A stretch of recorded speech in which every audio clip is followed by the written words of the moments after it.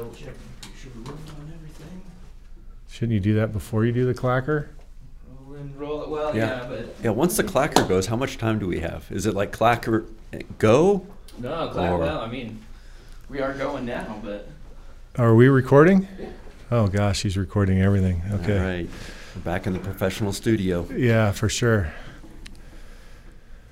So I'm taking it you're ready then. I'm ready. Okay. We are rolling. I'm not necessarily sure I'm ready, but anyway. Are you prepared for this one? Not really.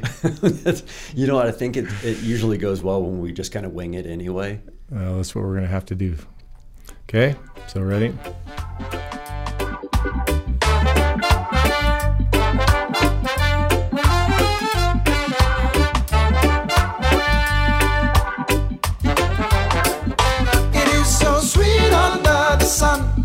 And even if my pocket's empty, I don't really want to go to work. No. It is so sweet under the sun. I'm gonna take my time, 'cause I don't really want to go to work. Welcome everybody to the kitchen table. Again, we are your amateur podcasters. Now, Captain Josh Winter, we haven't done one since you've been promoted. No, we haven't. Thank you. And I'm Justin White. Thank you all for listening. Welcome. So, Captain, brand new promotion. How was your celebration after the promotion? You said you were going to go do something with the family. We did. We went and did something with the family. But before we get into that, I still am at the point now where when somebody says captain, I still look around the room and go, where are they? Well, I don't believe that. Because I noticed the next day when you wore your polo, you had a white piece of tape that said captain on it. That is not necessarily true. Well, okay, maybe it was a little. No, it wasn't. True. No, yeah, no, it so wasn't true. What I did do is I kind of preempted and I went to Collas and I had him sew on the captain rank. So day one I could make sure that I was in the proper uniform. Yeah. So I did do that. Your hand did reach for the collar a couple times because I have these. That's why. When you see me do that, you can slap my hand away. But no, it was good. We just did family stuff, COVID, and obviously you know that I've got a large family, so we went and did pizzas at where's that place that has the cauliflower crust that Chief Mod Pizza? Mod Pizza. Yeah. That's what we did. We went and did Mod Pizza. The Subway of pizza places.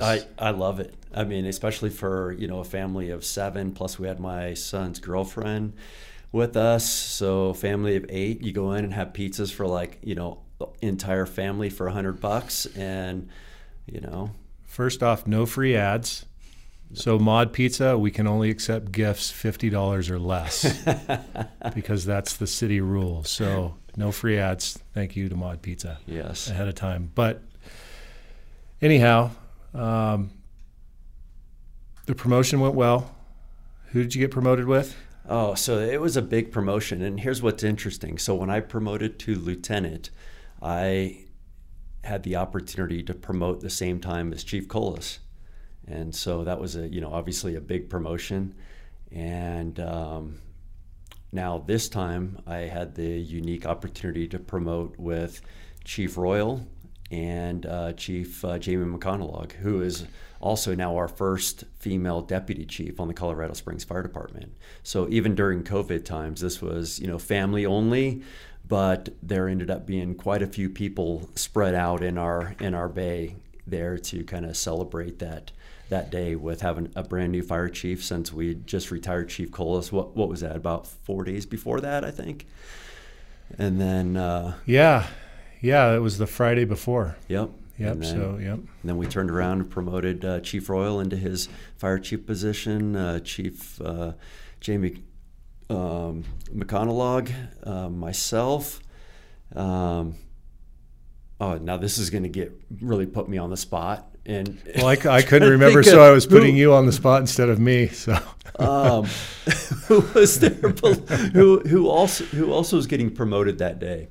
I apologize. Maybe we're going to have to edit this and cut this part out because this is embarrassing. Yep. We did have a lieutenant, a paramedic. But so we had a bunch of lieutenant promotions. We had a couple, I think, earlier that day, and then later on that day, because everything was kind of spread out. Yeah. So the good news is you got to enjoy your promotion when the chiefs get promoted, but you can't get promoted again until another chief comes. So that is very true. Kind of setting the precedence that you only get promoted when the fire chief gets sworn in. So I think a lot of this is kind of makeup for my very first promotion that I got on the job was to driver, and I did not know that I was going to get promoted to that position until about 2 hours before the promotion, if you remember that. I do. Yeah, that was a little mix up with the testing process back then. There were some calculations that were a little bit wrong. Oddly enough, during the driver's test where calculations are involved. Yeah. But there was a mix up, and then the department made it right. 2 years later, and myself and now Lieutenant Michael Edmonston, got promoted to driver a couple hours after we found out that we were going to get promoted. So yeah, it was an interesting day at Station 4 because we were going back through basic math, trying to remember how weighted averages worked. Yes, we were. And in fact, I think it was like by 1.5 points or something that you missed the list. Yep. Right? And then got back on it, so they promoted you that day. That was Chief Cox, wasn't it? It was. Yep, it was Chief Cox. Yeah, and so, they did make it right. That was, and I think that was even the quote from Cassie when she called you. You're going to get promoted today. There was a mistake made, and we're going to make it right. Yep. If I remember correctly. Yep, that's absolutely what she said. So good on them. Yep. For doing that. But just started off your quirky promotional ceremonies. Yep, and then it kind of builded from there. So it's been really great. I've felt very fortunate these last two promotions to be in that time and place to get promoted with the chiefs of the department, and so I'm happy to be in the position that I'm at right now. I'm happy that I get the opportunity to stay in the training division where I'm at because, like I've continued to say, I just enjoy what I'm doing up here. Yeah. This is it's a great place to be at this time of my career, and we'll do this for hopefully the next 3 years, and then move back to a line position. You'll see what happens, right? Yep. And we're happy to have you, and it's we've got some momentum moving in the training division and starting to do some good things with the help of a lot of people throughout the department. It's certainly not just the 5 of us, 6 of us, 7 of us in the training division. We're starting to bring people in to get more help because we have a lot of talented people out on the line, and we want to tap into that talent and get the training out because we know a lot of people out there are really wanting some of that now. Yeah. When we talk about promoting a chief, that means one chief had to leave, right? So Fire Chief Ted Collas retired after 34 years, I think, of service, 34 plus maybe. And so this podcast, we got an opportunity to sit down with Chief Collas's family, which it was nice to sit down and kind of learn more about the person. I can honestly say in the 23 years that I've been here, I didn't know him that well. He talks about where he was born. He was actually born in Pueblo, but we all know him as being Hawaiian because that's where he grew up and where he speaks about most. But he actually came home when he came back to work for Colorado Springs. And so to get those perspectives and those news stories on somebody that we see high up in the organization that we may not know real well, many haven't known him other than chief, right? A lot of people have been hired since he was promoted even to battalion chief. So people don't remember necessarily that he was, paramedic, firefighter, before that, 4th class firefighter, trainee, all the steps that many of our folks are going through right now in this department.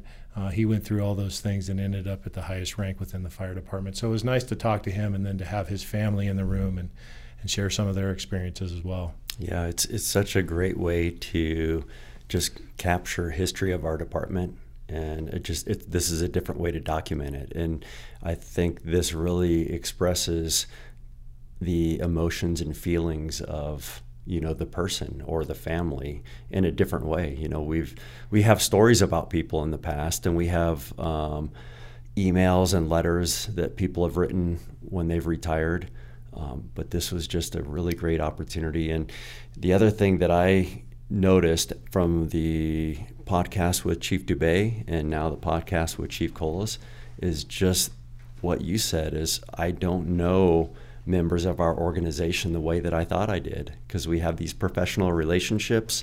We have kind of our work family and our working relationships. And that's not always the same person that you know off duty, and to be able to see that that family side of him and listen to his his values and kind of what his family's what this career has meant to them is it made an impact on me. It's just going, wow, maybe I need to spend more time getting to know the people on our organization. Do I have enough one-on-one conversations? And, do I really get to know people at that, intimate level that I feel like I know them at, and then later realize that I don't? Yeah, and we started the Meet CSFD segments in these podcasts because we're recognizing that we're getting to be an organization. I know as people pass through the training division, some people I should know and I just don't. If I know their name, I don't know much about them as a person, and I'd like to get better than that, because when I came on 23 years ago, we were a fairly large organization, but I remember the exact time that I met the last person that I needed to. I mean, I made it a point when I was a fourth class on that I was going to shake hands with everybody and introduce myself. And I think probably many people I shook hands with more than once, but when I remember meeting that last person, and it was like, okay, I've met everybody in the fire department. I don't think you could do that anymore. We're a transient group, so we've got a lot of retirements going on. We've got a lot of people moving on to other places. We've got a lot of new people coming in, and it's just hard to keep track of everybody. So our goal with that Meet CSFD portion is to, take the people that we bring on here and tell us a story about yourself. Let us get to know you a little bit, with the idea being if you walk into a station and you see John Roy Jr. there, a little bit about him, or if you see now Lieutenant Lindsey Boone, a little bit about him. I mean, when you did the driver training with him and he told the story about, he used to ride bulls. I never knew that about Lindsey, and I used to work with him at TENS. Yeah. So it's nice to kind of get to know the people a little bit. I agree with you. Yeah. I think, some of us too, there's a lot of experience and a lot of kind of things that people have been through out there that they just don't talk about. And sometimes it just takes that one question to get them to kind of open up their book and go, this is who I am. Yeah. So I think another part of that is like, how do we get to that point of knowing, how to open up the conversation? And this is, one way to do it. Yeah. And I think we can do that through the Meet the CSFD parts and people listening to the podcasts. And but when you're going out, especially our newer firefighters, I'd like to impress on them, go up and introduce yourself. Even if you've met them a couple times, maybe it's been a couple years since you've seen them and they don't, you may not remember that person. And kind of break down those walls and make this job more personable and make this job more family-like. We may do a podcast in the future talking about, are we still at that point where we can consider ourselves a family, or are we maybe not at that? Maybe we've outgrown that and we're not in that position anymore. So, and that's a lot of perception, I'm sure. Mm-hmm. But we can make sure we can keep hold of that if we're just more personable with each other, and we're not, this guy on Station 1 that's a name on a sheet someplace else. When we see him, introduce yourself, shake hands, and when we can do that again, and be personal and get to know each other. Yeah. One more thing I'd like to add to that is, we as an organization, we like to see the new member come up to us and introduce themselves. But one thing that I've noticed in myself over the years is I used to be really good at being that person to make the first approach, in, no matter what position I was in, whether I'm new or whether had been there a while, to walk up to the new person and go, hey, I'm Josh Winter, nice to meet you. And what I've noticed over the years is the more tired I get, or the busier we get, or the more I have going on in my life, the less I don't work as hard as being that person to walk up and shake somebody's hand. Sure. And so I think even from, especially as we promote up through the organization, to recognize that, and maybe that new person is just they're new, and they're anxious, and they just don't know what to say, and maybe it's on us sometimes to take that first step. Yeah. My issue has always been, I'm horrible with names.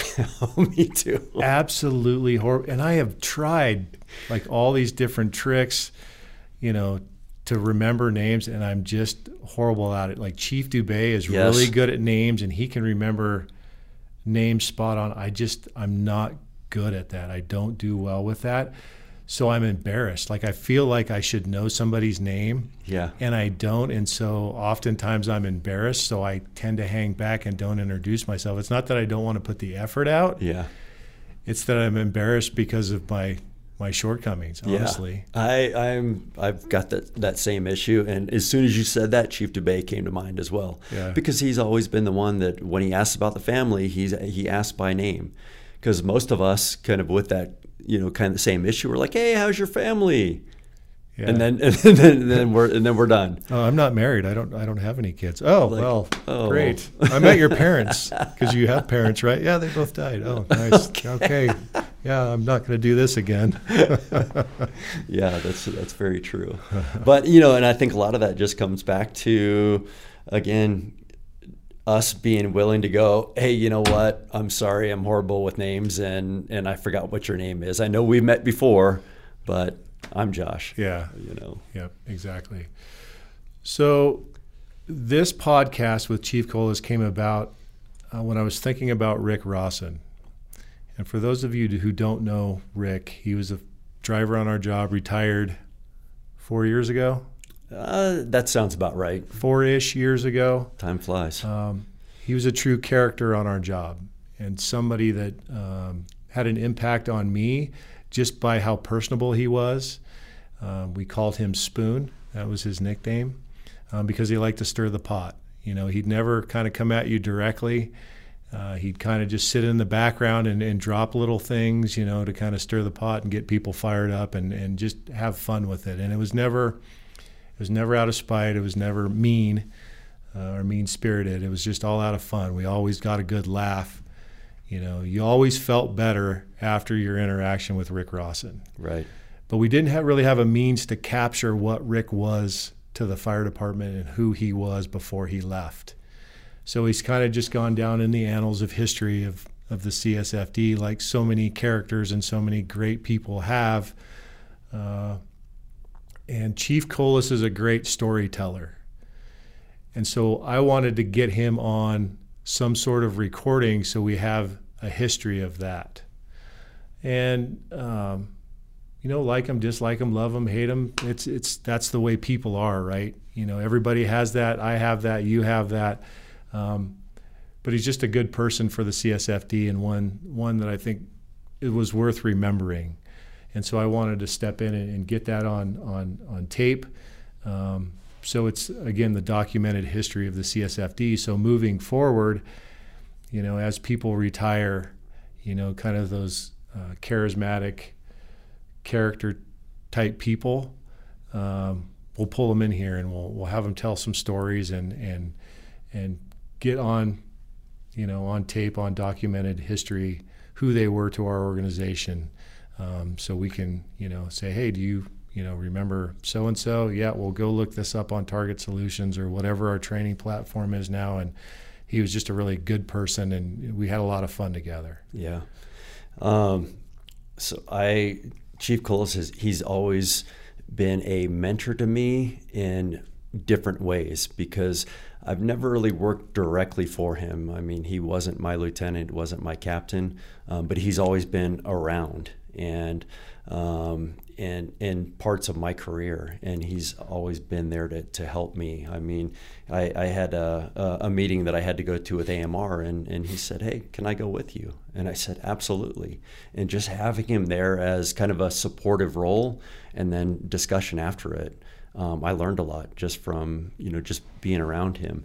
But here's the one thing that I will never forget, and this isn't really a story, but when my first son was born, so I was brand new on the job. I was fourth class firefighter. I was working at Station 1, so I think I was in my third rotation, and my son was born. And that same day, Engine 1 shows up at the hospital to meet my new son, and it was Ty Mather, John Beja, and at the time Lieutenant Collas.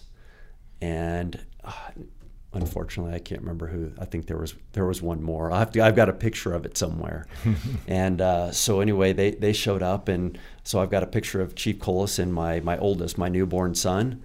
And then we fast forward, 18 years, and the next thing I know, I'm sitting at his retirement, where he's in uniform leaving the job, and then 3 or 4 days after that, I'm promoting to captain, and he's sitting there in his Hawaiian shirt and civilian clothes as a retired civilian. Mm-hmm. And it's just amazing how fast the time on this career goes, and those interactions that you have with people that that might not seem like anything at the time, but you look back on them and it's like, wow, that's just interesting how those dots connected.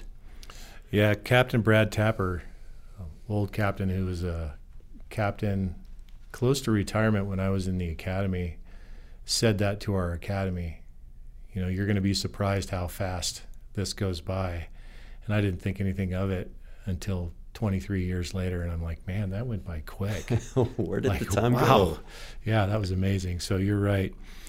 So I say let's go on to the interview, see how that goes. It's Chief Ted Collas, his wife Stacy, and his son Michael. So without further ado, the Collas family and their farewell to his hopefully fun retirement. Yep.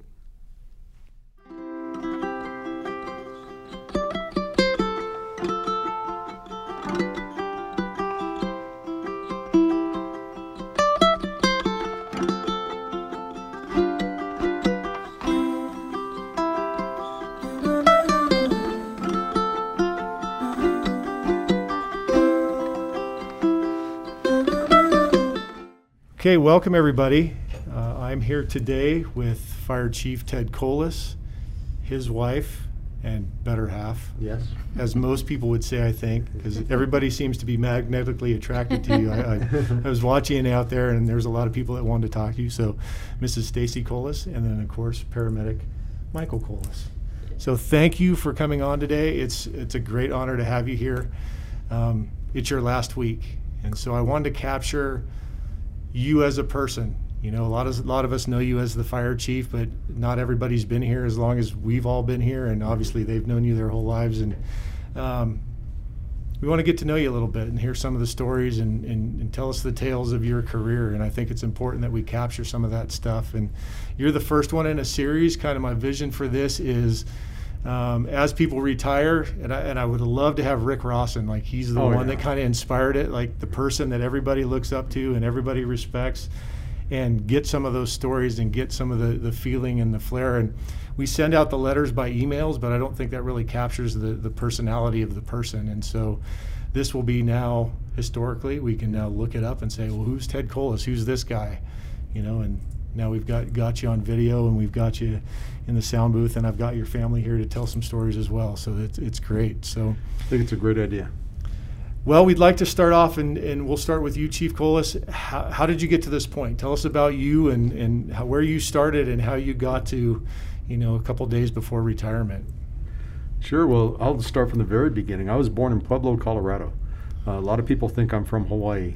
I hail from Hawaii, but I was born in Pueblo.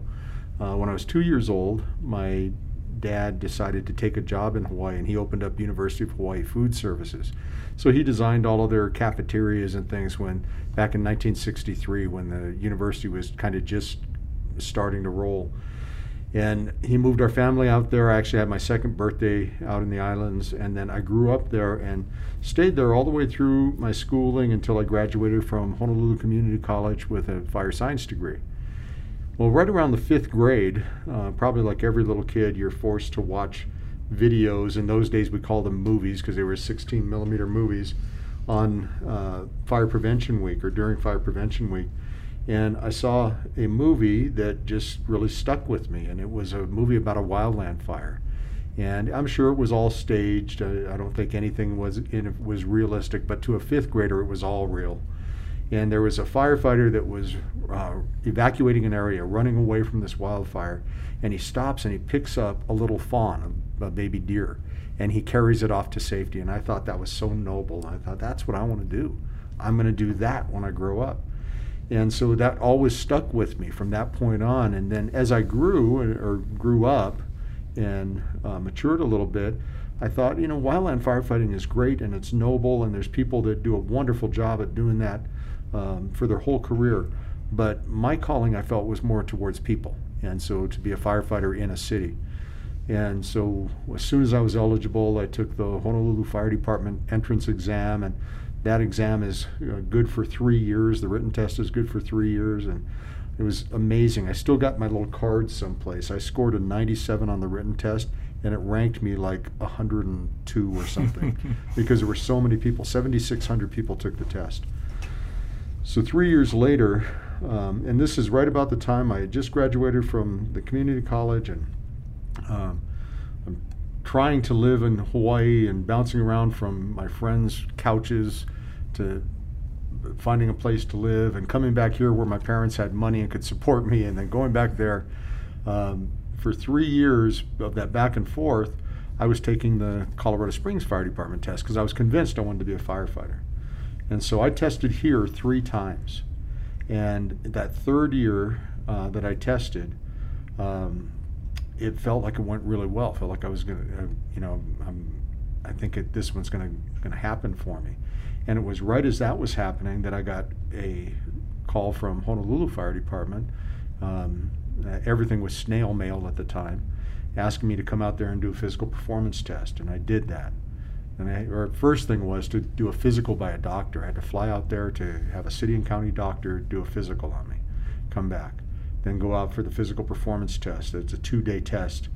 I did that and came back. Then I get told that the next thing is an interview for the Honolulu Fire Department. And I called up the lady's name on the interview, and I was pleading my case. I said, I'm so broke. I don't have any money. I'm borrowing every penny from my parents. This back and forth is killing me. Do I actually have a shot at the job? And she didn't want to tell me at first, but I was very persistent. And finally she said, okay, you didn't hear this from me, but yeah, we're going to hire 24. And I think I was sitting middle of the pack someplace. So you've got a job unless you blow this interview, because it's with the fire chief. And I said, okay. And I planned on leaving here on a Wednesday, never to return to Colorado and make my life in Hawaii. But on the Saturday before that Wednesday, I got a letter in the mail from the Colorado Springs Fire Department saying that I was hired and accepted in the next training academy. And I tell you, that was a pretty tough decision. All of my life and my home was in Hawaii. All my friends were there. But my family was here. And it was also financial. I still remember, and the Honolulu Fire Department paid $14.42 a month to start. And the Colorado Springs Fire Department paid $16.98 a month. $250 a month in 1985 was significant money, and cost of living here was so much less, and I thought, I've got to make the choice to stay here. And now look at my family. It was definitely, absolutely the right choice. Good deal. Good deal. I saw that video, or that film. I remember that. Do you remember film. this? Yeah, I do. As soon as you said the deer, it's like, yeah, I remember that. So I'm Yeah. dating myself as well. So I'm sure you didn't, Michael. You didn't. No, you in an don't archive maybe. Yeah, they were Somebody just, dusted off the film and. yeah, I don't know. Did they have film projectors when you were in school? No, the oldest I remember were the overhead projectors where they had the transparency. And the teacher could write on that and it would shine up on the board. Yeah. But no, nothing No. more than that. That was like the biggest deal if you got to run the movie projector in class. The I AV could kid, that was probably Luke's job. Miss Stacy, would you mind sharing with us how this came to be? Yes. So I was living at home and going to college at USC, and I had a friend that I had met when I was going to a different college in Greeley, and we were roommates, and she and Ted were going to Heart of the Springs Church. It was called Bellevue Baptist back then, and they were having a college and career 4th of July kind of a picnic.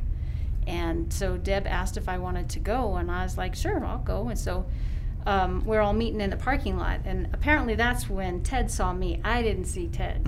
I was just going to have fun and you know, hang out with some new people. So we're downstairs and we're waiting for the food to cook, and this one guy just kind of keeps running down and asking dumb questions like, what's your name, what do you do, and then he'd run away. And I thought it was kind of a weirdo. But apparently he was getting news about me and running it up to Ted so that Ted could figure out who I was. I was cooking. Yeah, he was the one cooking. I didn't even know he Sure. was cooking. I truly just didn't even pay attention to him. So that was our first Encounter. yeah, our first encounter. But what I do remember is that was 4th of July kind of time period.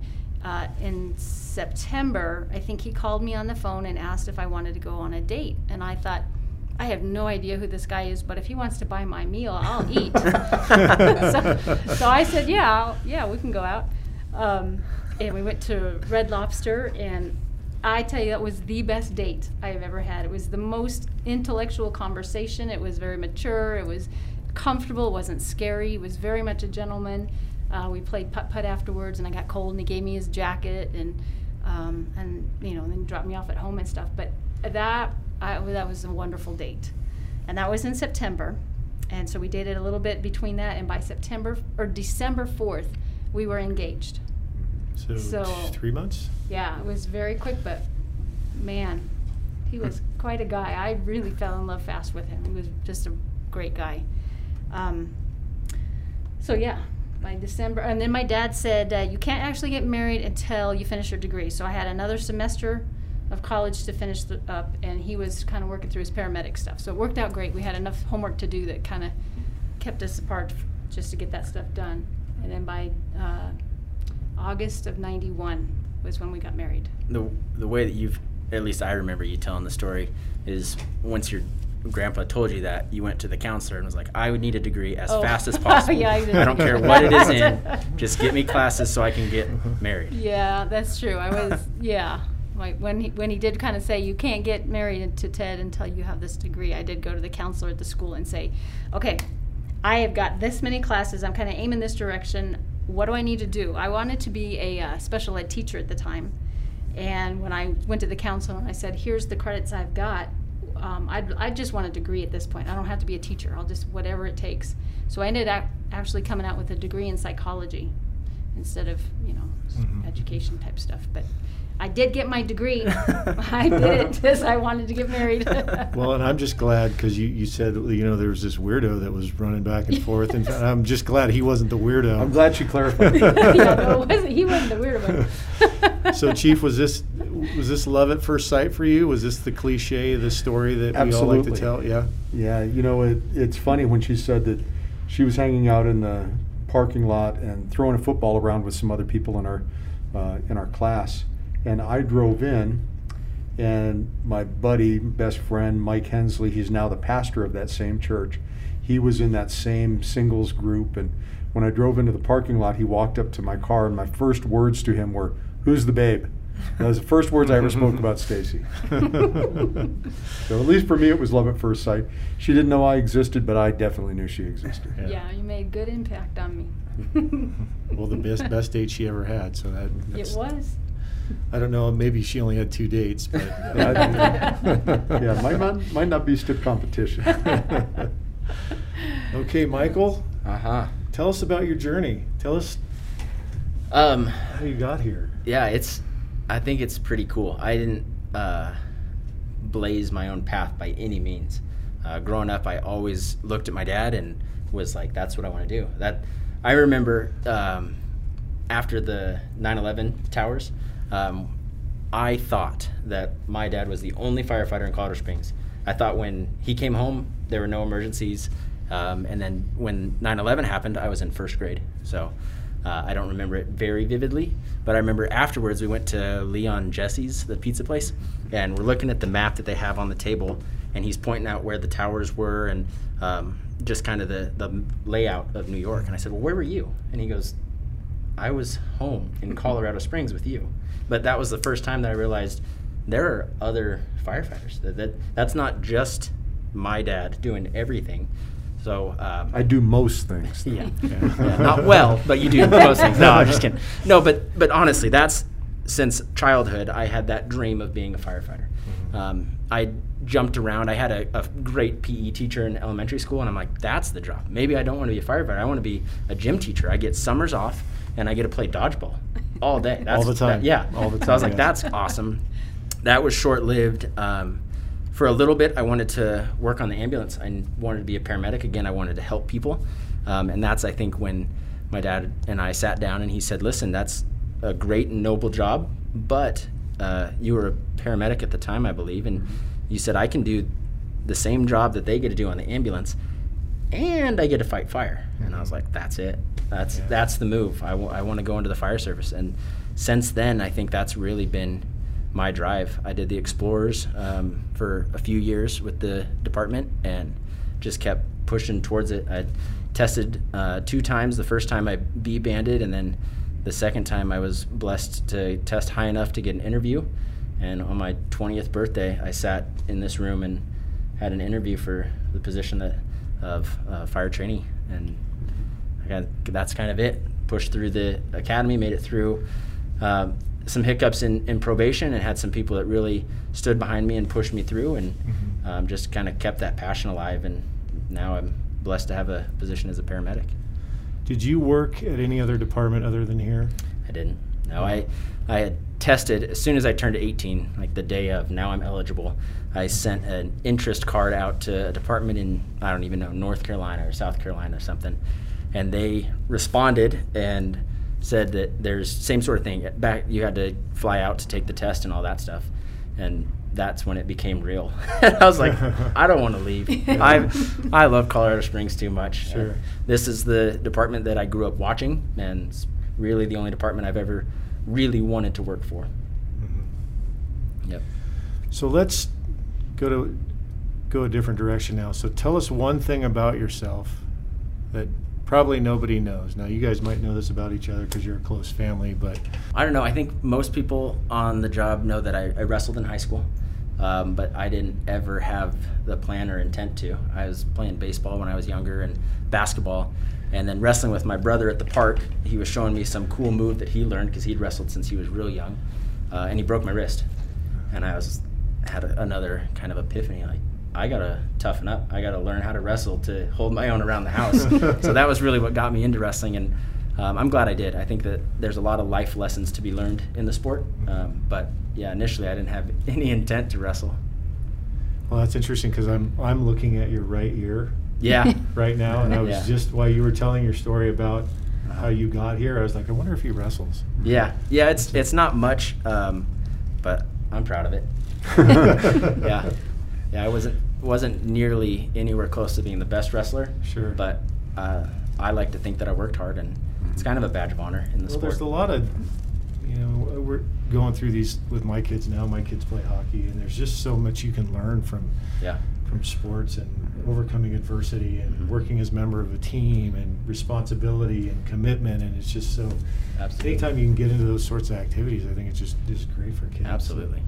And so, I mean, whether you play through high school or wrestle through high school or go on to bigger and better things. It's all great life lessons. Yeah. And it probably helped Yeah. you prepare for this, Very much so, yeah. Like I said, I played basketball and baseball in like youth league and middle school. In middle school is when I started wrestling. In high school, I made the decision that's what I wanted to stick with. And there's life lessons to the team aspect of how to work as a team. That's what we do on the fire service.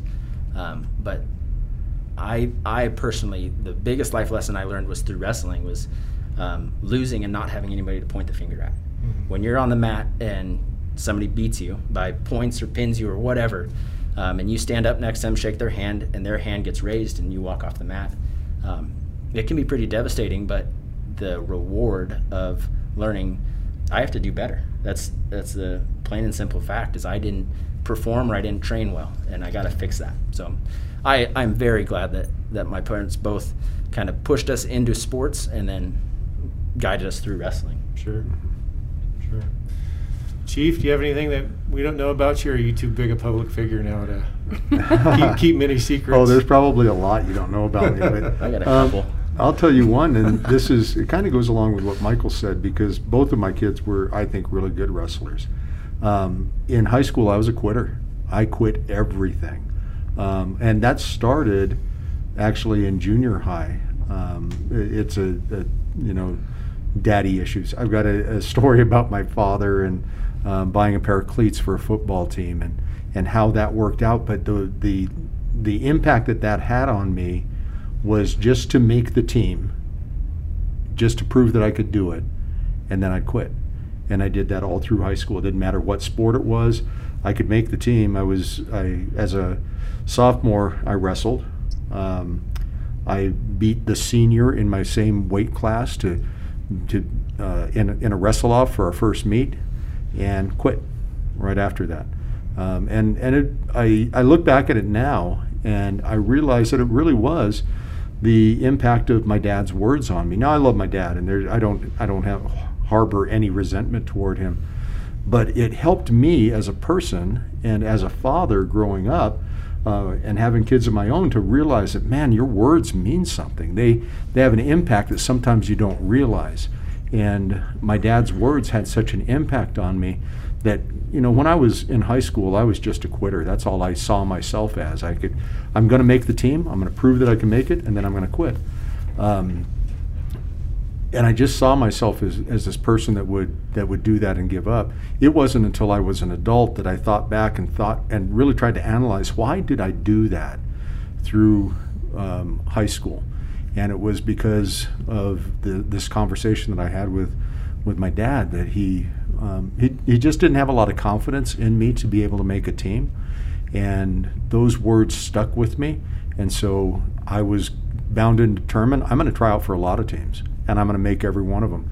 But I didn't care about the sport. I just cared about showing him that I could make the team. So it's a deep life lesson of Ted Collas, right? But I think the lesson to share with everybody is be careful with your words. Man, when you're in that trusted position, being a dad or something, boy, be careful with your words, because you have no real concept of the impact that they can have on your children later on in life. And, again, I love my dad, and if he was here today, he'd be so proud that I was able to progress to fire chief and things like that. My dad loved me. He didn't, I don't have any of those true daddy issues.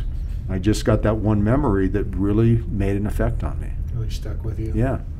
I have those moments with my own kids, with my own son and daughter, and we call them Father of the Year moments. Yeah. And so I try to teach them, there may be no more powerful words in the world than I'm sorry.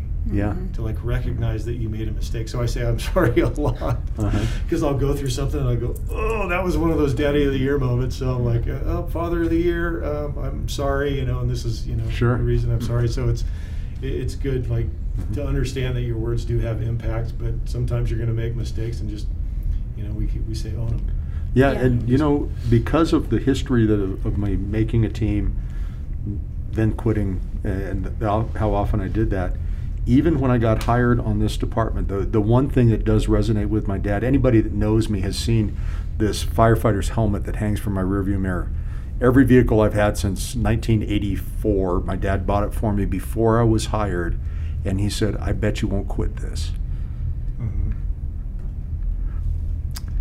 So he did have confidence in me at that point that, he bought that for me before I even got hired and knew that I was going to be a firefighter for the rest of my life. And yeah, I hang that from my rearview mirror. I always have. I've always had that. In fact, I bought him one similar to that because I was sure that he was going to get hired. Yeah.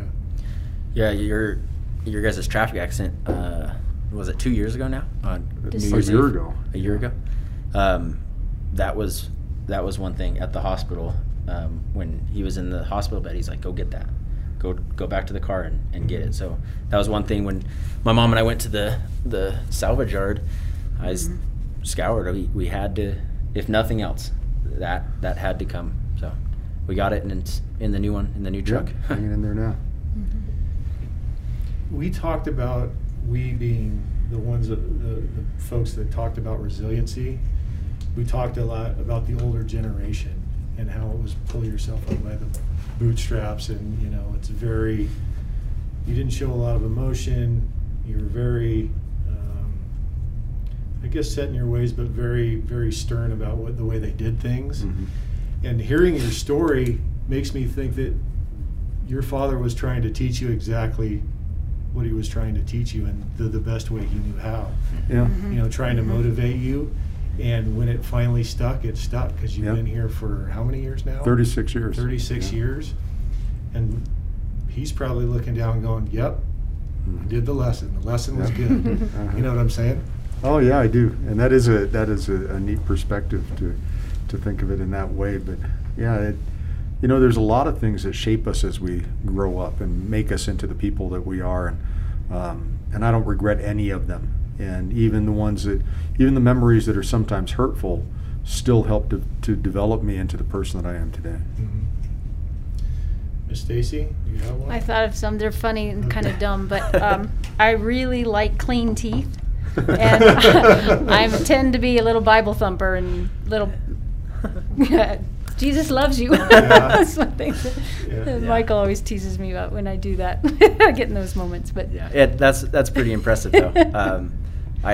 We're, like my dad said early on, he's best friends with the pastor of the church, and I tease him because there's nobody, including the pastor, that reads the Bible more than my mom. That's pretty impressive. We used to tease her because of that Saturday Night Live skit, the church lady. Kinda. So what role has religion played in your life, and who you've become? And as a firefighter, it can be a very tough career. Yeah. You know what I'm saying? And the people can be very blue collar and we'll say gritty. Mm-hmm. How's that shaped you as a firefighter, and how's that shaped you as a family? Well, my faith is the central part of my being. That's who I am. I got to be a son, I got to be a brother, a cousin, and a nephew before I became a Christian. But I was a Christian before I became a husband, before I became a dad. And it really is who I am. But my faith tells me that I'm supposed to have a very high regard for everyone with whom I will cross paths. And I think that has helped me to care about people. They don't have to have the same faith as me. They don't have to look like me. They don't have to grow up the same way that I grew up. They just have to be people, and I see them as people having value. And when people have value in your eyes, you tend to treat them that way. And I hope that I've done that.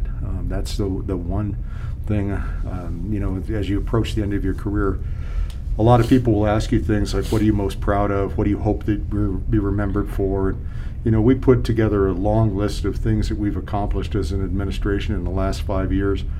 And I could throw that whole thing away. There's some great things on it. I don't want to minimize those. But the thing that I want people to remember me about is that I cared. I cared for our firefighters. I cared for our community.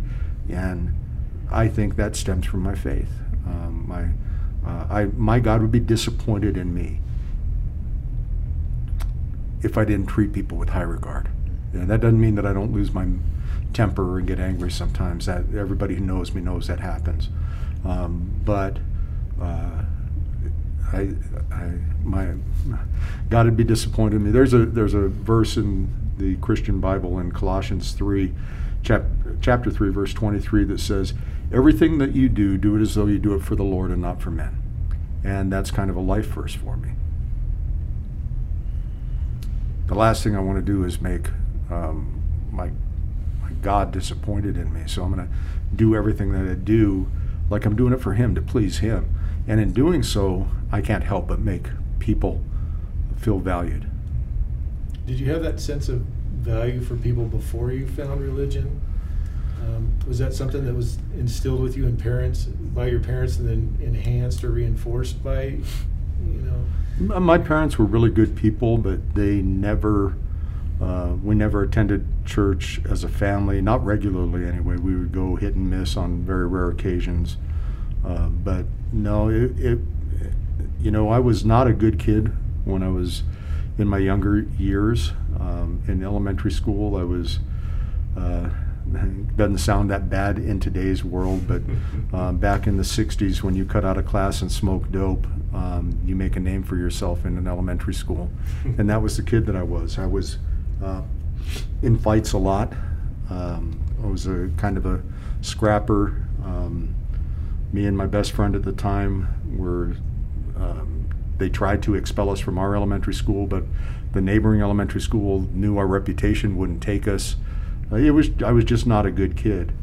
In fact, when the two twin brothers, their dad was the pastor of our local church, they befriended me. They used to get spanked for coming to my house and hanging out with me because I was that kid. But they never gave up on me, and by them befriending me and getting me to attend church with them, my life was changed. I turned around. Everybody on this department knows that I'm a big baby and I cry all the time. Whenever I get on, you talk about anything personal, I get welled up with tears, I get a knot in my throat, and I just can't talk. It's just who I am. That happened when I became a Christian. It didn't happen before that. I was not that kind of a kid growing up. But it happened that day, and it has never left me. And trust me, man, if there's something that I wish would go away, it's that. It's hard to grow up in a fire station and watch a Hallmark commercial and get teared up, man. You get teased a lot, but that's just who I am, and I can't hide it. That's why the day rooms are so dark, though. Yeah. There's a lot of people crying in those movies that you just don't want anybody to see. So Yeah, again, the sun's in my eyes. Yeah. Go back to that excuse. Exactly. How about you, Michael? How did that shape you growing up in that Christian environment, and what has it brought to you as far as being a new father? Yeah, man, I don't even really know how to put it into words. It was always something. It was never the hit or miss. My family, every Sunday we went to church. Every Sunday that my dad was home, he went to church. Every Sunday that he was at work, my mom loaded up my brother and I, and we went to church. That's just what we did. In middle school, just like I'm sure every middle school kid, you'd have less than a desire to go to Sunday school. It's just not the cool thing to do.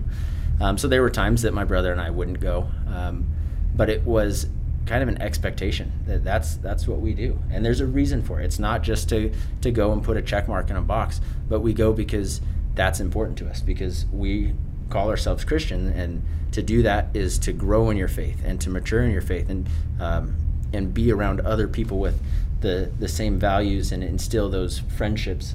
I didn't have to search for Christian friends. My best friend, this is kind of a cool story. I'm sorry to take us on a tangent. My dad said that when he met my mom, his best friend, Mike, came up to the window. He's now the pastor at the church. My mom was going to school up in Greeley, and her suite mate is now the pastor's wife. And so really close family ties. Their oldest son was the best man at my wedding. He's my best friend, has been my whole life. And so it's cool to not have to search for those friendships because my parents instilled that. It has kind of come full circle now, being on the fire service, wanting to fit in. Like you said, it's kind of a tougher workforce, just kind of rough around the edges, and I want to be part of the in crowd, the cool guys. And so I've noticed on occasions letting my values slip, and then that conviction, saying, no, that's not what it's about. It's not about being cool to your peer group. It's about standing up for what's right and doing the things that the scriptures tell us about. So it's kind of been a little bit of doing it because that's what my family did, all the way to, no, this is who I am, and I have to make it an active choice every day to kind of keep it up. Sorry, I'm an emotional rock like my dad. I'm proud of you. Very stoic. The apple doesn't fall far from the tree, right? No, it Well, doesn't. you held it, see, nobody would have known. And my son too, he cries all the time. I mean, he's only 3 months old. in but the middle of the night. yeah, Wakes me up crying. get it together. What you say about your dad and doing what's right is the story that I have about you. And I'm not sure you remember, but you will remember my long hair and my soul patch back in the day. Well, you were my battalion chief, and we were at Station 4, and you came to deliver my eval. And you marked me down on my eval for having long hair. Now, there was a story behind the long hair that you found out later, which was my best friend, his mother-in-law got diagnosed with cancer. And so I was growing my hair out for Locks of Love to create wigs for cancer patients. But it wasn't a story that I shared very often.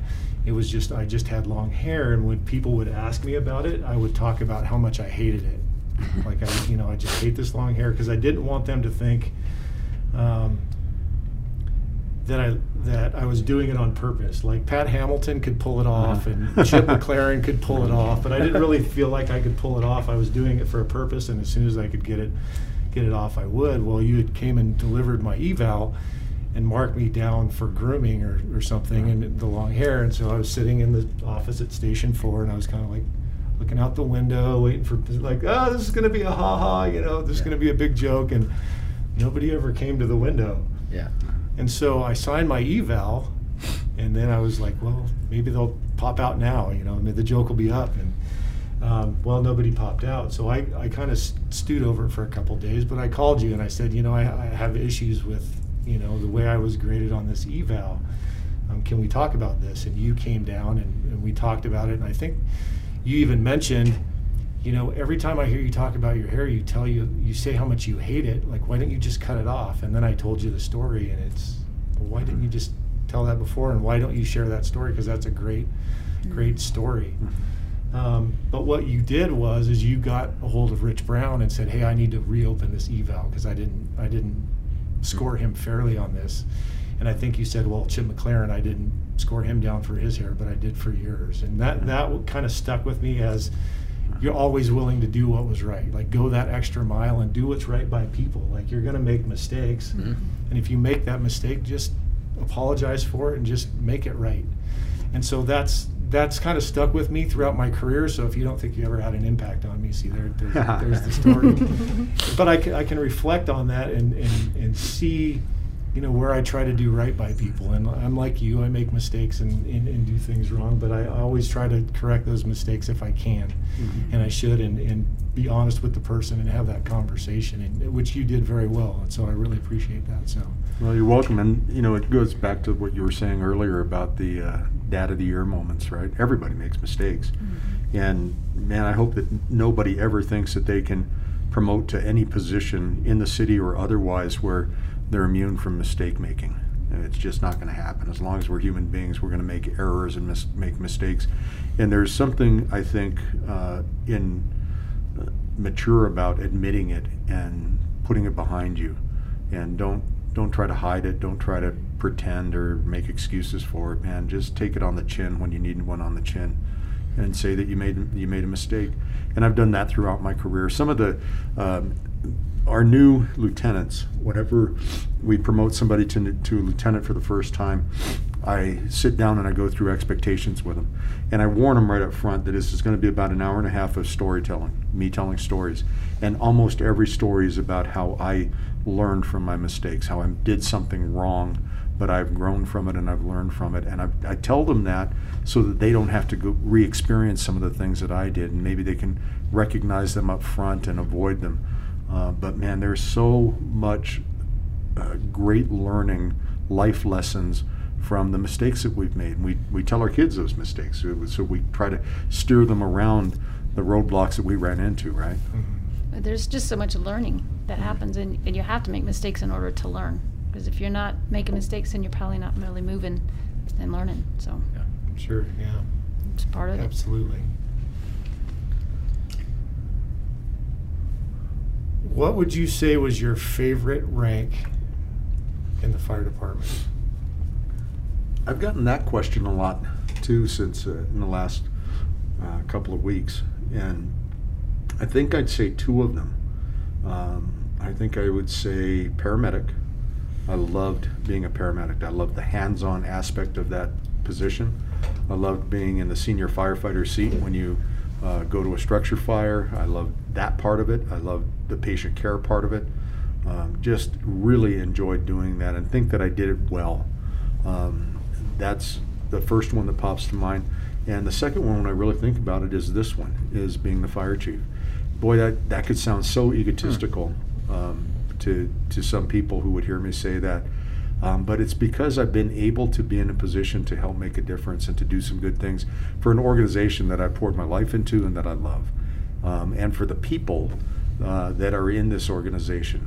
It's just been fun. It's very rewarding. It's the most challenging by far position I've ever had. But it's been really, I've enjoyed it. I've had a ball doing it. And people ask me too, are you counting the days? Are you counting the minutes?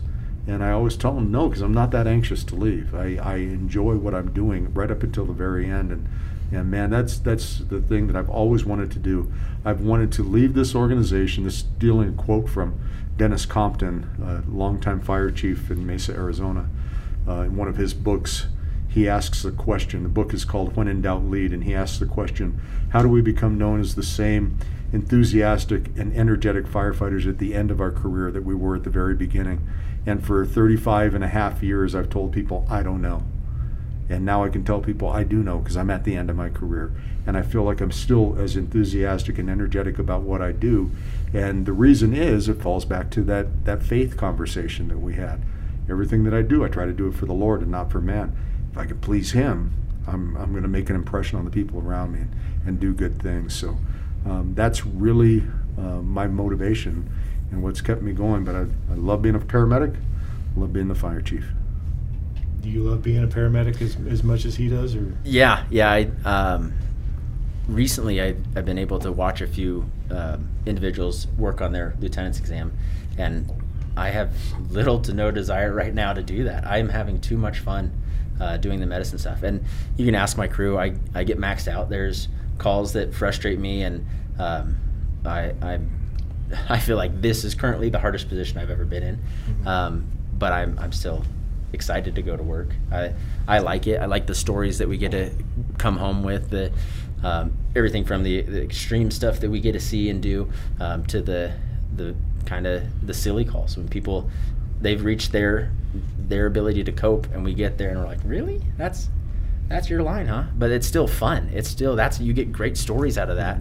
You go back to the kitchen table and you laugh and joke, and we get to do it again. And every time the tones go off, I get excited, and I think I'm going to be in this seat for quite a while. Well, I don't know. I got a call from your 73 today. Yeah, maybe not. He told me that your CPR on a cat failed today. Yeah. Yeah.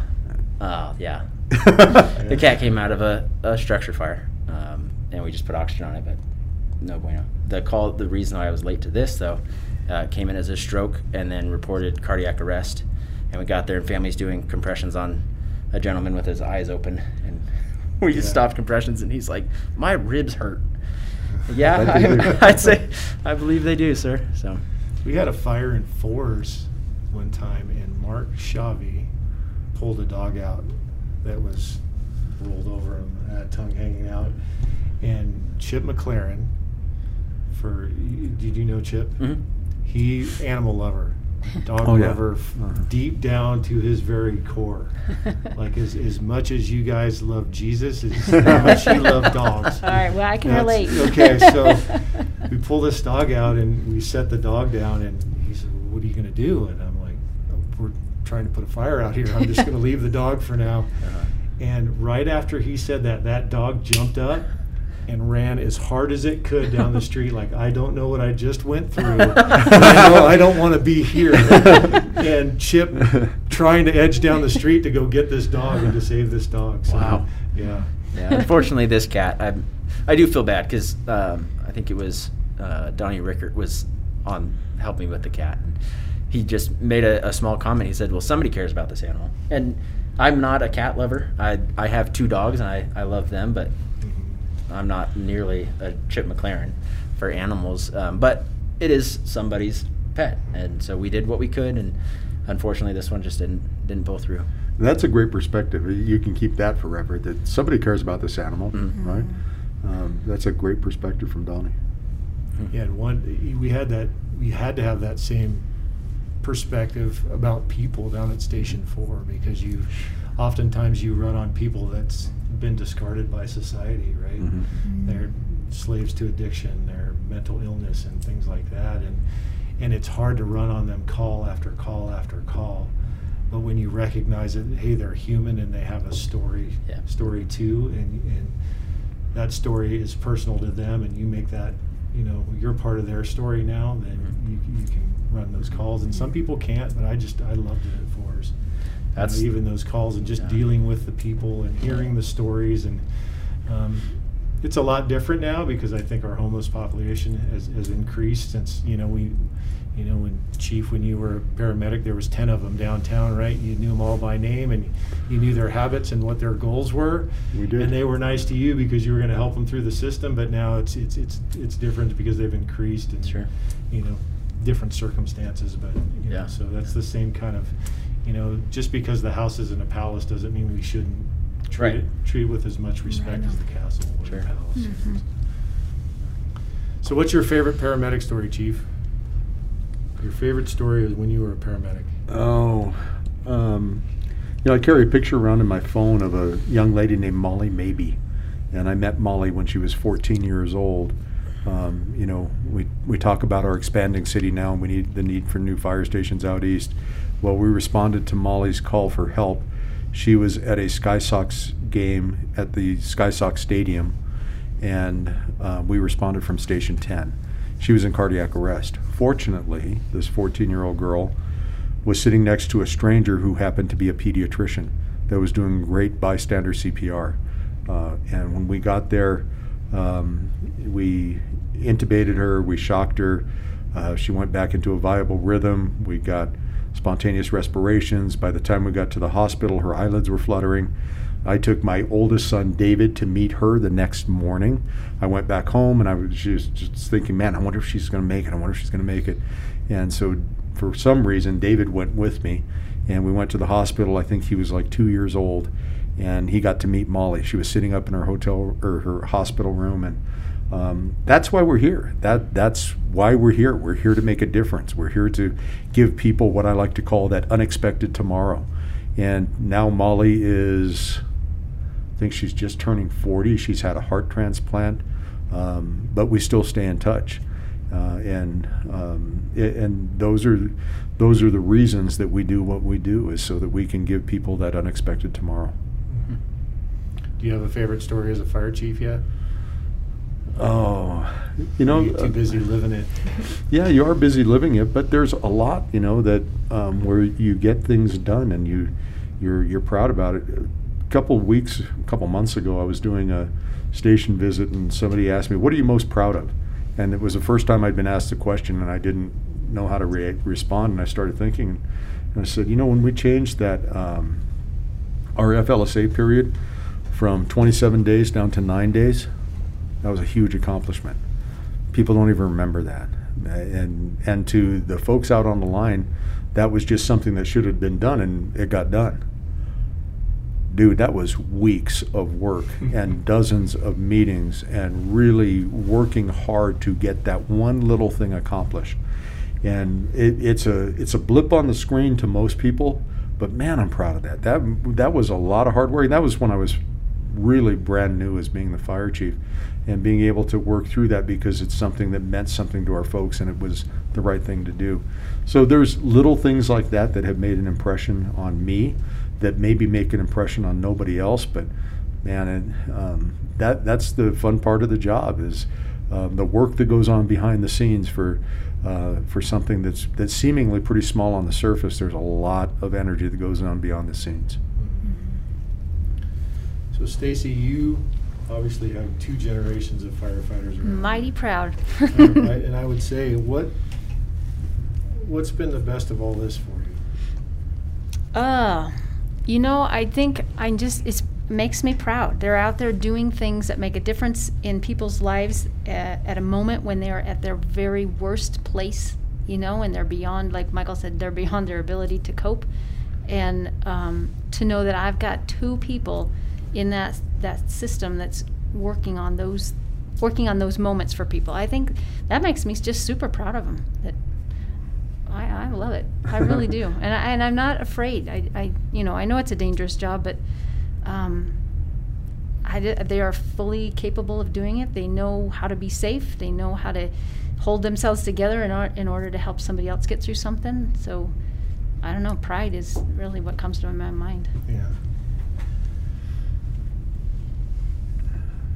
How did Stacy support you, and how did your mom support you in this career? Because it's a challenge. I think about when I was at Station 4 for all those years, and just being tired for that long, and just being grumpy for that long, and I'm amazed that I still am married. And I didn't realize how tired I was till I got out here and was sleeping in my own bed, and I apologized to my wife. I'm like, I'm sorry if I was a jerk for that long, and thank you for sticking with me. I just didn't know. And so we get people that get into our system, at our busier stations, and then don't ever leave, but they don't realize they're fatigued and tired, and it takes a lot of support from the people at home to support that. So how have you experienced that over your years in the fire service?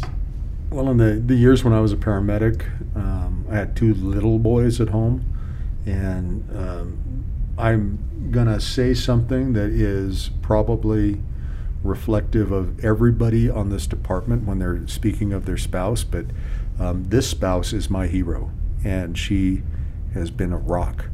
And when I would come home sleepy or tired from a shift and she could see it on my face, she would get the boys to go outside and just let me sleep for just a couple hours. That couple-hour nap was all I would need, and then I could pop back up and engage for the rest of the day. But she would recognize that and give me that space to be able to just get that rest that I needed so that I could get back in the game. And that was so stinking helpful to be able to do that and know that she would always do that for me.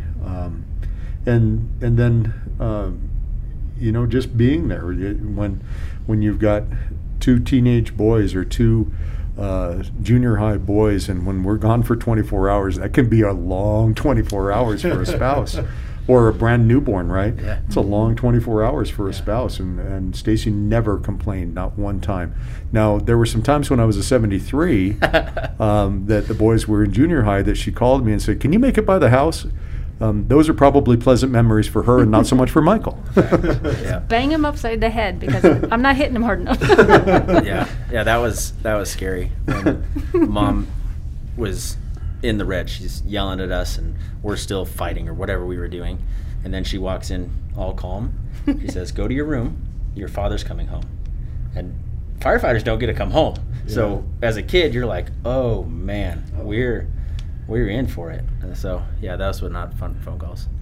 I was going to say something though when he was talking. Right when I was being introduced into the fire service, so it was right after we got married. There was a conference that we went to, and I don't know the name of it or anything, but it was phenomenal, and I think it truly is what saves a lot of marriages if they would listen to that conference. But he was saying that there's a lot of professions, and air traffic controllers is one of them, and a firefighter was another. Police officers. And police officers. So high stress jobs, I guess. And the guy was trying to explain that when you have a spouse that has a job that is up here stressed out at a job, they need to be given that exact amount of time or space to come down. And if you would allow them to have that, they will be more stable. At least that's the only part I got out of that conference, and that stuck. And that's what he was talking about when he would come home, and I could tell, oh brother, I mean, I wasn't happy about it, but I was like, okay, he's gonna have to sleep, because that's how he would cope. He's just, I got to get alone and just sleep. And it wasn't always fun, but it was the best thing to do to save the marriage, really. And that was Dr. Kevin Gilmartin. Okay. Yeah, that's what I was wondering. Yeah. The police department brought him in, and they had plenty of space, so they offered us to bring our spouses, and I'm so glad that Stacy attended that. Now, I'm going to transition now and talk about being the fire chief and going home with stress. This is more of a funny story that I'll come home and Stacy is that engaged, devoted spouse, and she will say to me, "Tell me about your day." And my response is, I look at her and say, "Please don't make me relive it." And then we go about our evening together, and I kind of put the day behind me because I'm going to hit the ground running again the next morning, but this is my time to be at home with you. Let me be at home with you and not relive my day. Sure. Yeah, so you don't ask too many questions. Just give him space. All right, whatever. Do what you got to do. Michael, do you have a favorite fire department story yet? Well, I mean, when you were talking about your save, I haven't had a cardiac arrest save, anything like that, anything where you continue relationships.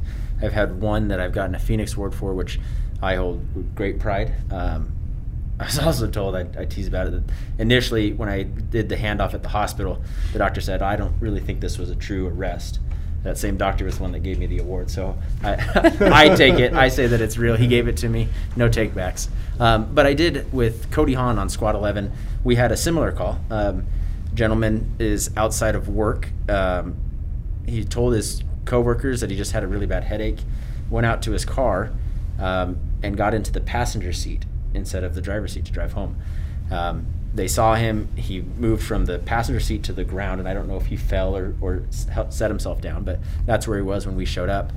And Cody Hahn and I are talking to him. We sit him back into the car to be more comfortable, and we notice a very high blood pressure and a very low pulse. As soon as the ambulance gets there, we're like, "Hey, we gotta. This is a load and go kind of call." We set him on the cot, and in all appearances, he codes. He has a cardiac arrest. I feel for a pulse, and he still has a pulse, but he is now GCS 3, not communicating at all, and a deviated gaze. So Cody Hahn was done with paramedic school. I had just recently been promoted, so we're both in the ambulance. I said, "Cody, you're coming in with me." I called Engine 11 to attach to the call to pick up the squad, because we left everything on scene and we're going code 3 to the hospital. That gentleman pulled through. He's the only patient that I've had that has come back and visited, and man, that's a cool feeling. It's exciting. He had a burst aneurysm is what we saw, and I read about that. I know in the textbooks what that means, and that's usually a very grave prognosis, but he came back and was able to come visit. It was kind of funny. There was Captain Bartlett at the time, Jacob Heel, a couple other guys. I can't remember the whole crew. Actually, I think Chris Richardson and George White. They attach to the call, and they see people climbing in and out of the squad as they're pulling up the road. Mm-hmm. So they freak out. Bartlett and George White get out, and they're running across the field trying to make sure that people don't steal our stuff. And so they're yelling, and these people look up and they go, oh, we're so sorry. You guys were just helping our coworker. We wanted to put everything back. So a failure on my part. I left the squad unlocked, running. I mean, everything. It was a crazy call. I'm new and a panicked paramedic, and these people are just the goodness of their heart are doing everything they can to help us because we helped them. So that was a cool call that has really stuck in my memory. I got one. I don't know. You might have to click it off. But there's a lot of funny calls that I just don't know. Yeah. It was one of the first ones, and he was going into an apartment, and I think the guy had a cut on his foot, and you were helping him down the stairs, and you were afraid to touch him. Okay. If this doesn't get cut out, I have to say Fred Salazar, because he's going to want to hear this. This was when I was on probation at TENS. we go into an apartment complex, and like you said, there's somebody with a cut foot.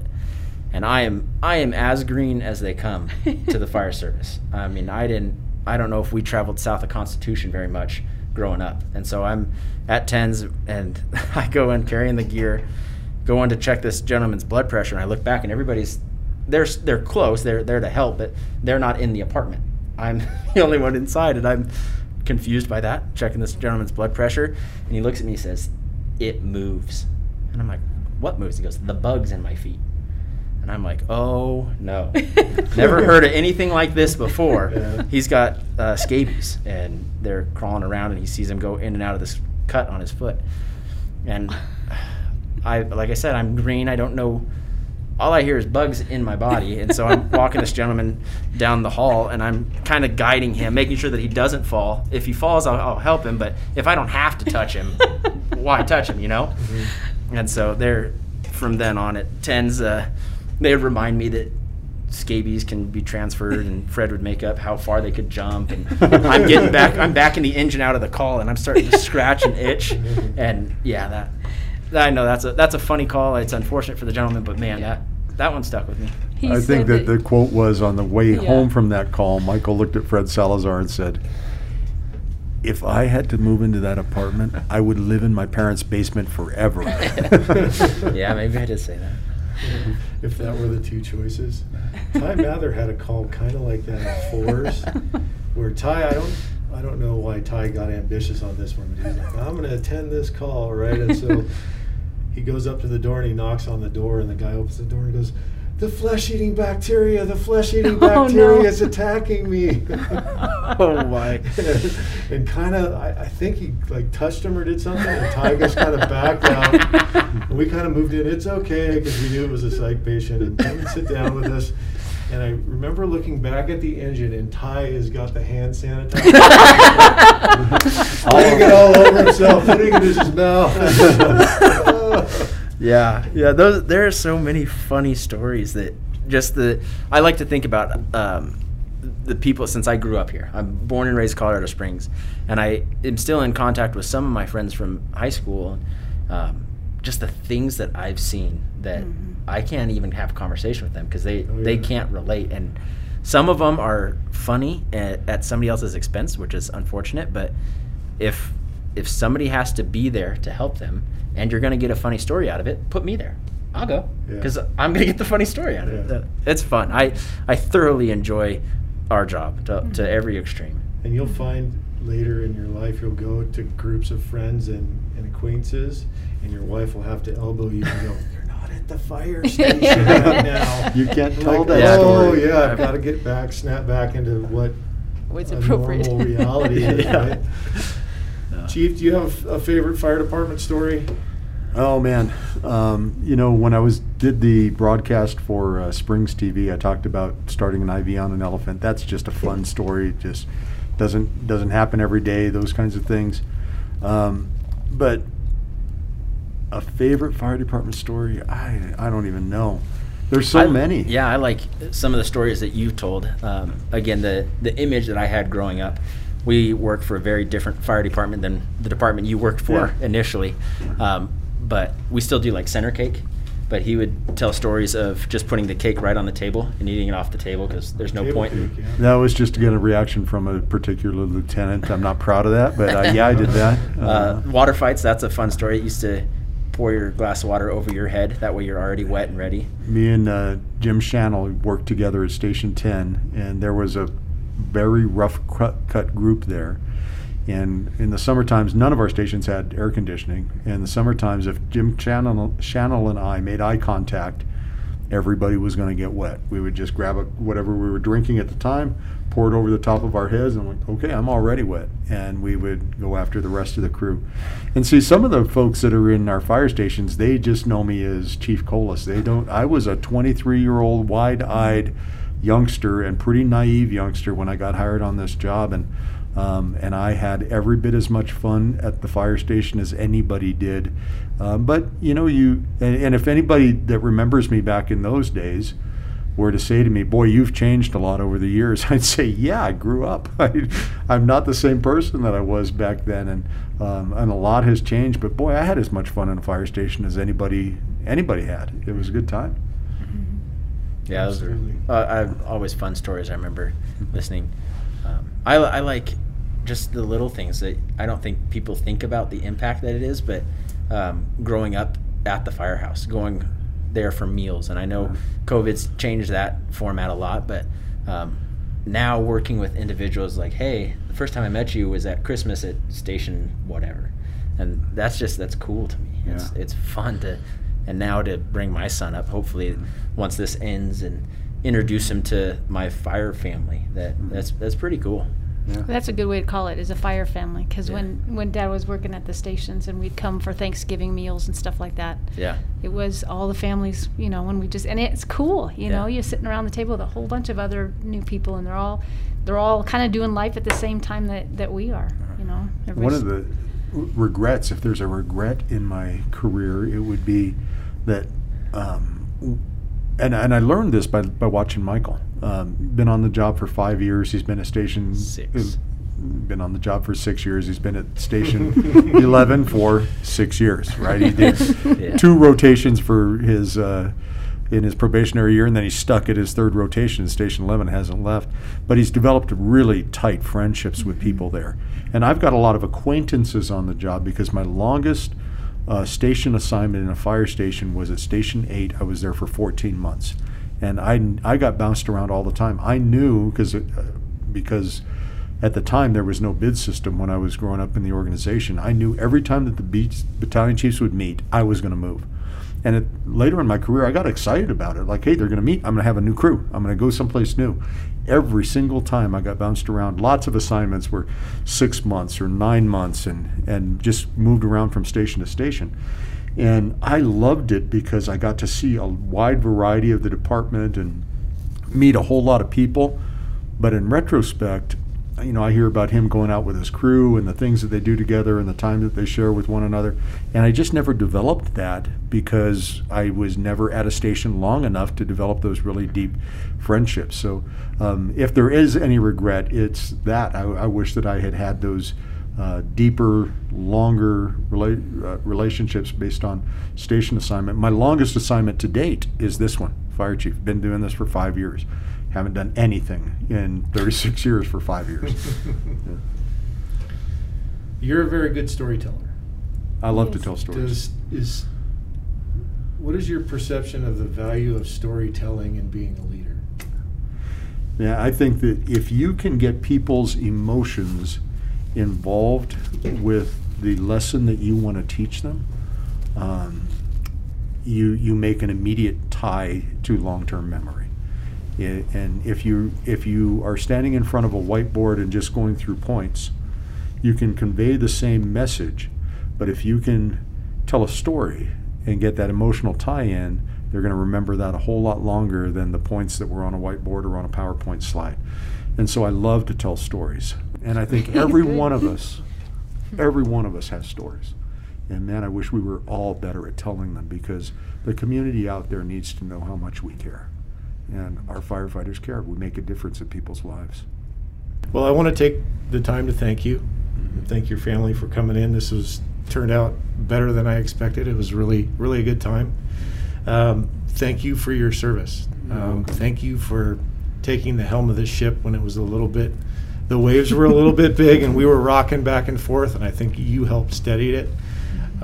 You are exactly what we needed the past 5 years, and I think we're headed in a great direction. So hopefully you feel you left this department better than when you got here. So thank you. I appreciate your time, and thanks for coming in. Yes. You're welcome, Justin. Thank you for doing this. And I think our ship is going in the right direction, and I think we got the right guy at the helm. Randy Royal's going to do great things. I think so too. I do want to, on the broadcast, thank you. This is, sorry, emotional rock, huh? I'm the emotional rock. Yeah, I don't totally, cry. totally. Since I was little, I've looked up to you. And 36 years is impressive. I think it's cool that the way I explain it to people is he's not counting down the days. Mm-hmm. It's not like, man, get me out of here. I've done it. I'm ready to leave. But it's also not going to be one of those guys that you have to like, hey, party's over. Cake's all gone. Come on, time to leave. Like, you've done everything you've wanted to do on the department. And more. You have left it better. And I get a benefit from that. So thank you. You're welcome. Can't look at him. Well, I think God has blessed you in order to do all that you have done, because I think He's really the one that's behind everything that you've ever gotten to do. God's been the one letting it happen. No question. So. Well, again, thank you, and here's to new beginnings and Yeah. not the end of anything. Yep. Yeah. So enjoy the next adventure, and we hope to see you in and out as you're continuing on with whatever that next adventure will be. Wearing aloha shirts. All right, sounds good. Thanks, Chief. Thank You're you. welcome. Thank you.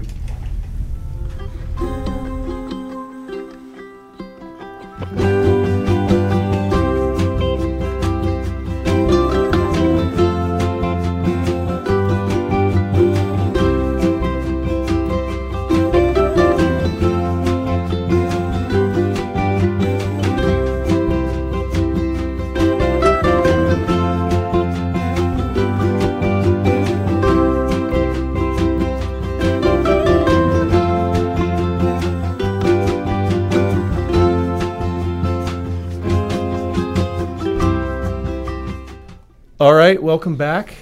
That was our interview with the Collas family. I hope you enjoyed that. What did you think, Josh? It was a great experience for me to be there. I'm the type of person that likes to listen to stories anyway, likes to get to know people, kind of dig into their life and get to know them as people.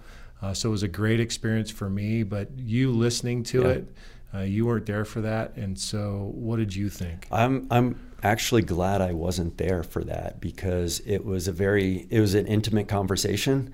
And I think the bigger you make the group, the less intimate it becomes. And the conversation just with having Stacy there and Michael there and with Chief, just their family, it really allowed them to open up and give us an opportunity to see kind of behind the curtains, look at who they are, and Chief talking about, being born in Pueblo and, his whole life and how he got to where he's at right now. I'm glad that I wasn't in the room. I'm glad that I got to listen to it, because I just turned off the light and closed my eyes and listened to the conversation. And I felt like I was right there, and I felt like I really got to know the family in a way that I wouldn't have gotten to. And it also made me realize that I wish I knew his family more than I do right now. I wish I had those opportunities on the job and taken the time to, ask those questions of, who are you? Why are you here? What do you value? Mm-hmm. I appreciated, he was very candid. He was very open about some of his, his childhood, the way he reacted to things as a kid. He even says he was a bad kid. And to share those stories just freely and openly and showed a big part of who he is and who he became. And like I said, I just really appreciated him opening the door to that, and the whole family coming in and, the emotional rocks that they are. Yeah. It was what they kept calling themselves, though. I think, Michael, if you're listening, that the apple didn't fall too far from the tree, but that's okay. That's kind of makes it even that more genuine, that it provokes, that kind of emotion from both of them. Yeah. So really what I appreciated about this and the timing of it was that this ties together with the Resiliency podcast, because in the Resiliency podcast, we talked a lot about vulnerability. And this was the chief of the department and, a newish member, 6 years, not 5, 6 years on the job member of the organization, Michael, having that vulnerability to be able to call themselves the emotional rocks and be able to talk about, their time on the job and what they've done what's important to them. And so just kind of putting these two together, I thought it was just perfect timing for it. And it was just the right people in the right place at the right time to be able to hear these stories. Yeah, so thank you to the Collas family. We're greatly appreciative that you, not only for your 30 plus years of service, and I say that as a family because they were all a part of that. You know, we saw Chief Collas day in, day out, and got to know him here at the job. But as everybody knows, it takes a village to raise a firefighter, just because, you know, of the support that we need and the things that happen in our lives that require that support and that family union. It's nice to see that and then to celebrate it at the end of a long career. Yeah, no kidding.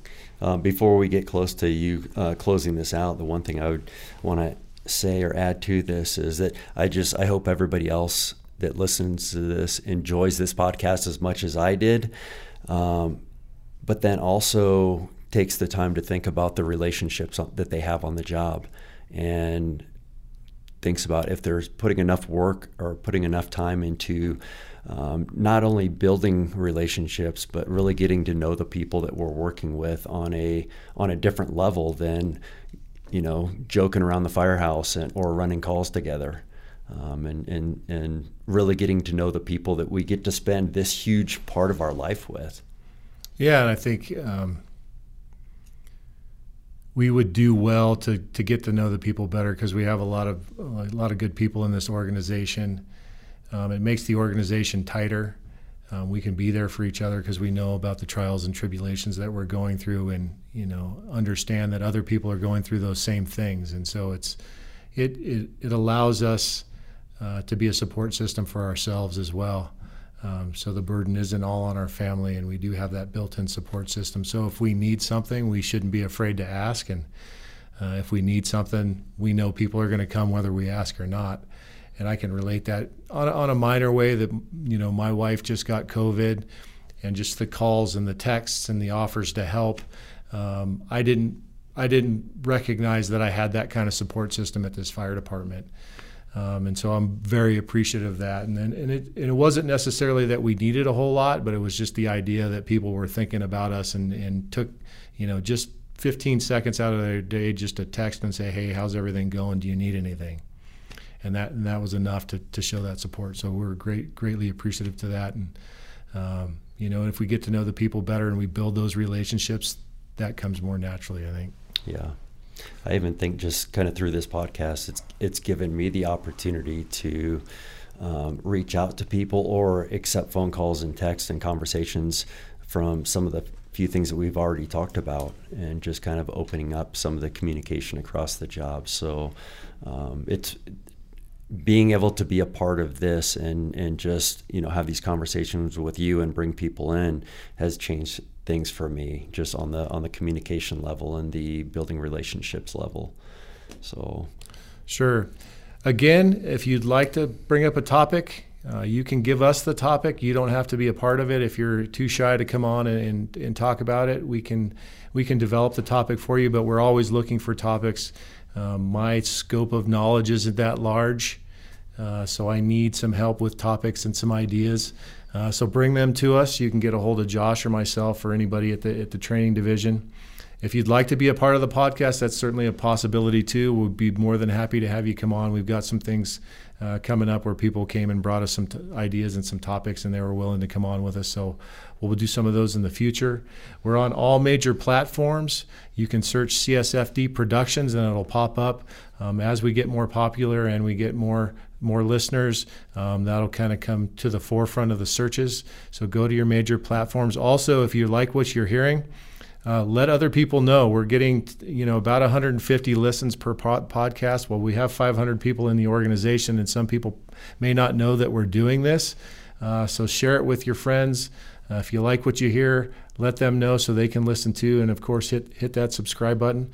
I feel like a YouTube person right now. Subscribe and hit the little bell so you get notifications when we do new podcasts. But go ahead and do that for us. And we would greatly appreciate that because we want to reach out to as many people as we can. You don't have to just exclusively share this with CSFD people. If you hear somebody needs needs to hear some of this stuff or would like to hear some of this stuff outside of our fire department, it's open to the public. Go ahead and share it with them as well. We're not going to have a Meet CSFD today because that's pretty much what this was. So you got a whole hour plus of Meet CSFD of Chief Collas. But we are going to do an out the door. The music this week is When I Get There by Maya Isaac. You can listen to that music on Artlist.io. So that's artlist.io. Or you can go to Maya Isaac, and that's MAYAISAC.com to get all of her music. And we thank her for being royalty free and allowing us to use her music on this podcast. So as we leave you today, When I Get There by Maya Isaac. See you, CSFD.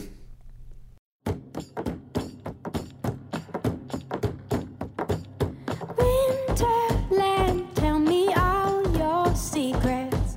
Fill me in on your wildest moments. Colored trees, your yellow leaves move me. Dancing roofs, your painted red shakes the room. When I get there, I'll let my feet roll. When I get there, I'll break in your arms, I'll lose control. When I get there, I'll know the answer. Let me know when I get closer.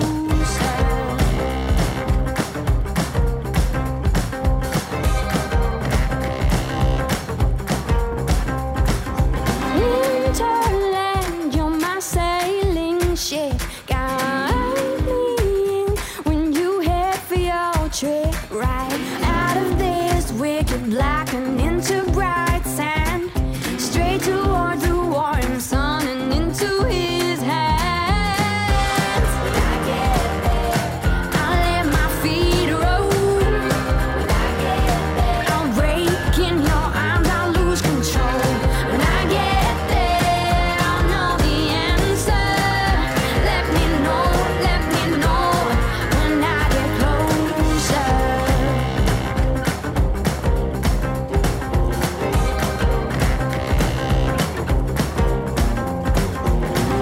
Winterland, whisper in my ear, make my troubles all disappear. Way on this wicked black, I'll feel the soft sand. Right under the warm sun and in his hands. When I get there, I'll let my feet roll. When I get there, I'll break in your arms, I'll lose control. When I get there, I'll know the answer. Let me know when I get closer. When I get closer. Let me know when I get closer. Open up the sky for me. When you say I'll dig much deeper, I will shout. Let me know when I get closer. Open up the sky for me. When you say I'll dig much deeper, I will shout.